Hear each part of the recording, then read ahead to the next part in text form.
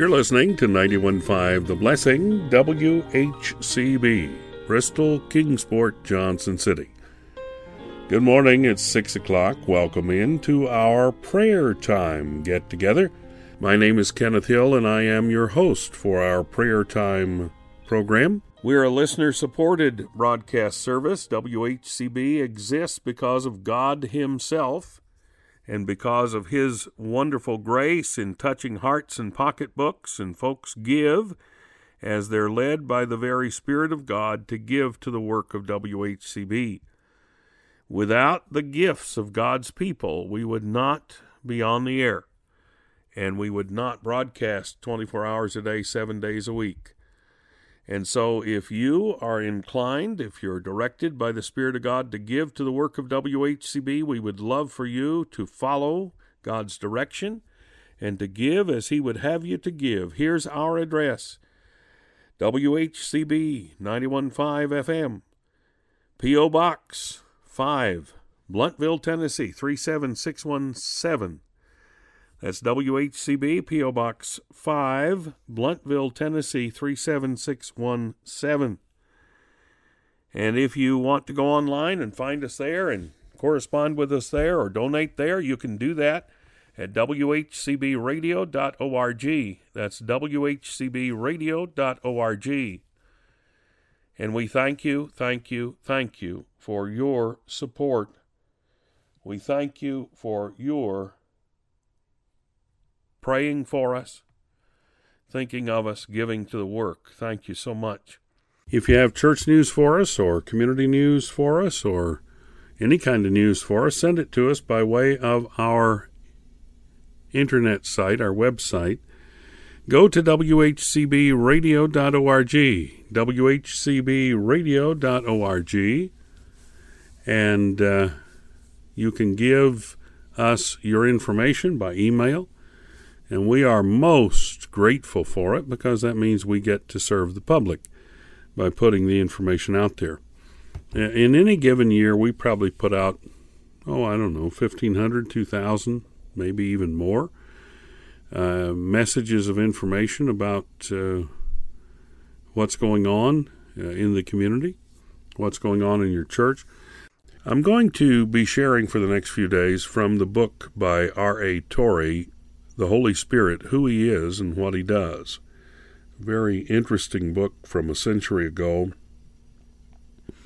From Acts chapter 2, verse 39, "For the promise is unto you and to your children and to all that are afar off, even as many as the Lord our God shall call."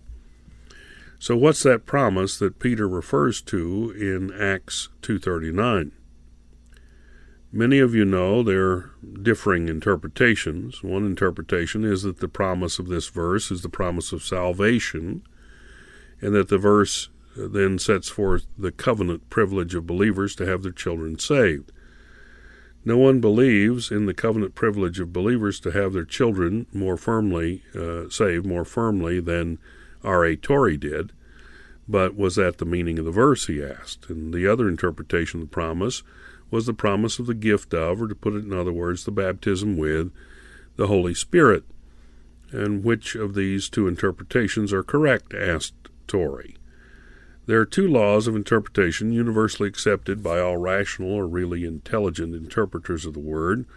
The first law is called the law of usas loquendi. The other law is the law of context.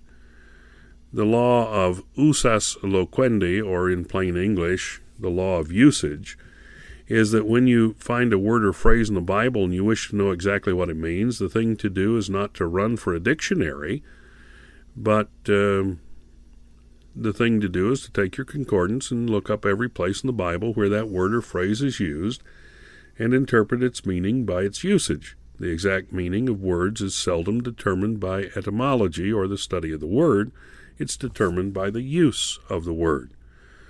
So what's the usage of the phrase, the promise, in the Bible?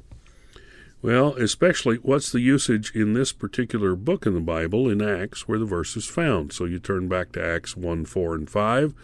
He charged them not to depart from Jerusalem, but to wait for the promise of the Father, which, said he, ye heard from me, for John indeed baptized with water, but ye shall be baptized with the Holy Spirit not many days hence. What the promise is there is not left to chance or guess. That we're told that the promise is the promise of being baptized with the Holy Spirit. If you go to Acts chapter 2, verse 33, being therefore by the right hand of God exalted, and having received of the Father the promise of the Holy Spirit, he hath poured forth this which ye see and hear. Again, we're told that the promise of the Father is the promise of the Holy Spirit, which had been poured forth on that very day when every one of the apostolic company had been baptized with the Holy Spirit. In other words, the meaning of the expression is precisely the same here as it was in the first chapter of the book of Acts. 6 verses on down, we come to the verse that we've talked about already.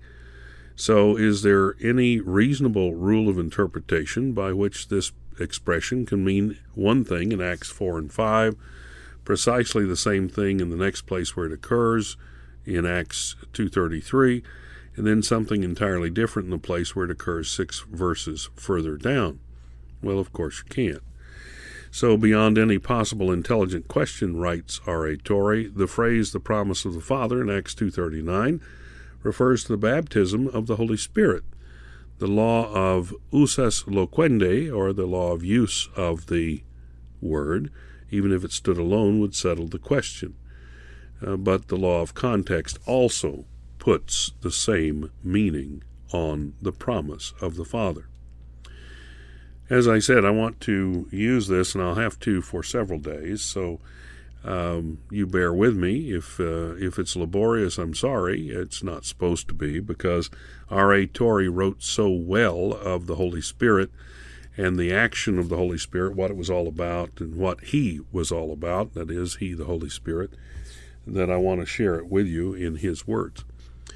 Let's go to prayer, shall we? Heavenly Father, thank you for this Monday as we kick off the week. We ask, Lord, that you would bless our time together, whatever time we have together today on WHCB's airwaves.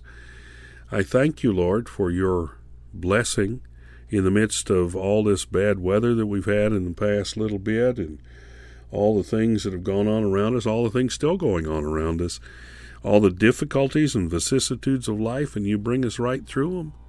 We thank you for doing that. Now, Lord, we ask your special blessing on today and your provision for today. We pray in Jesus' name, amen.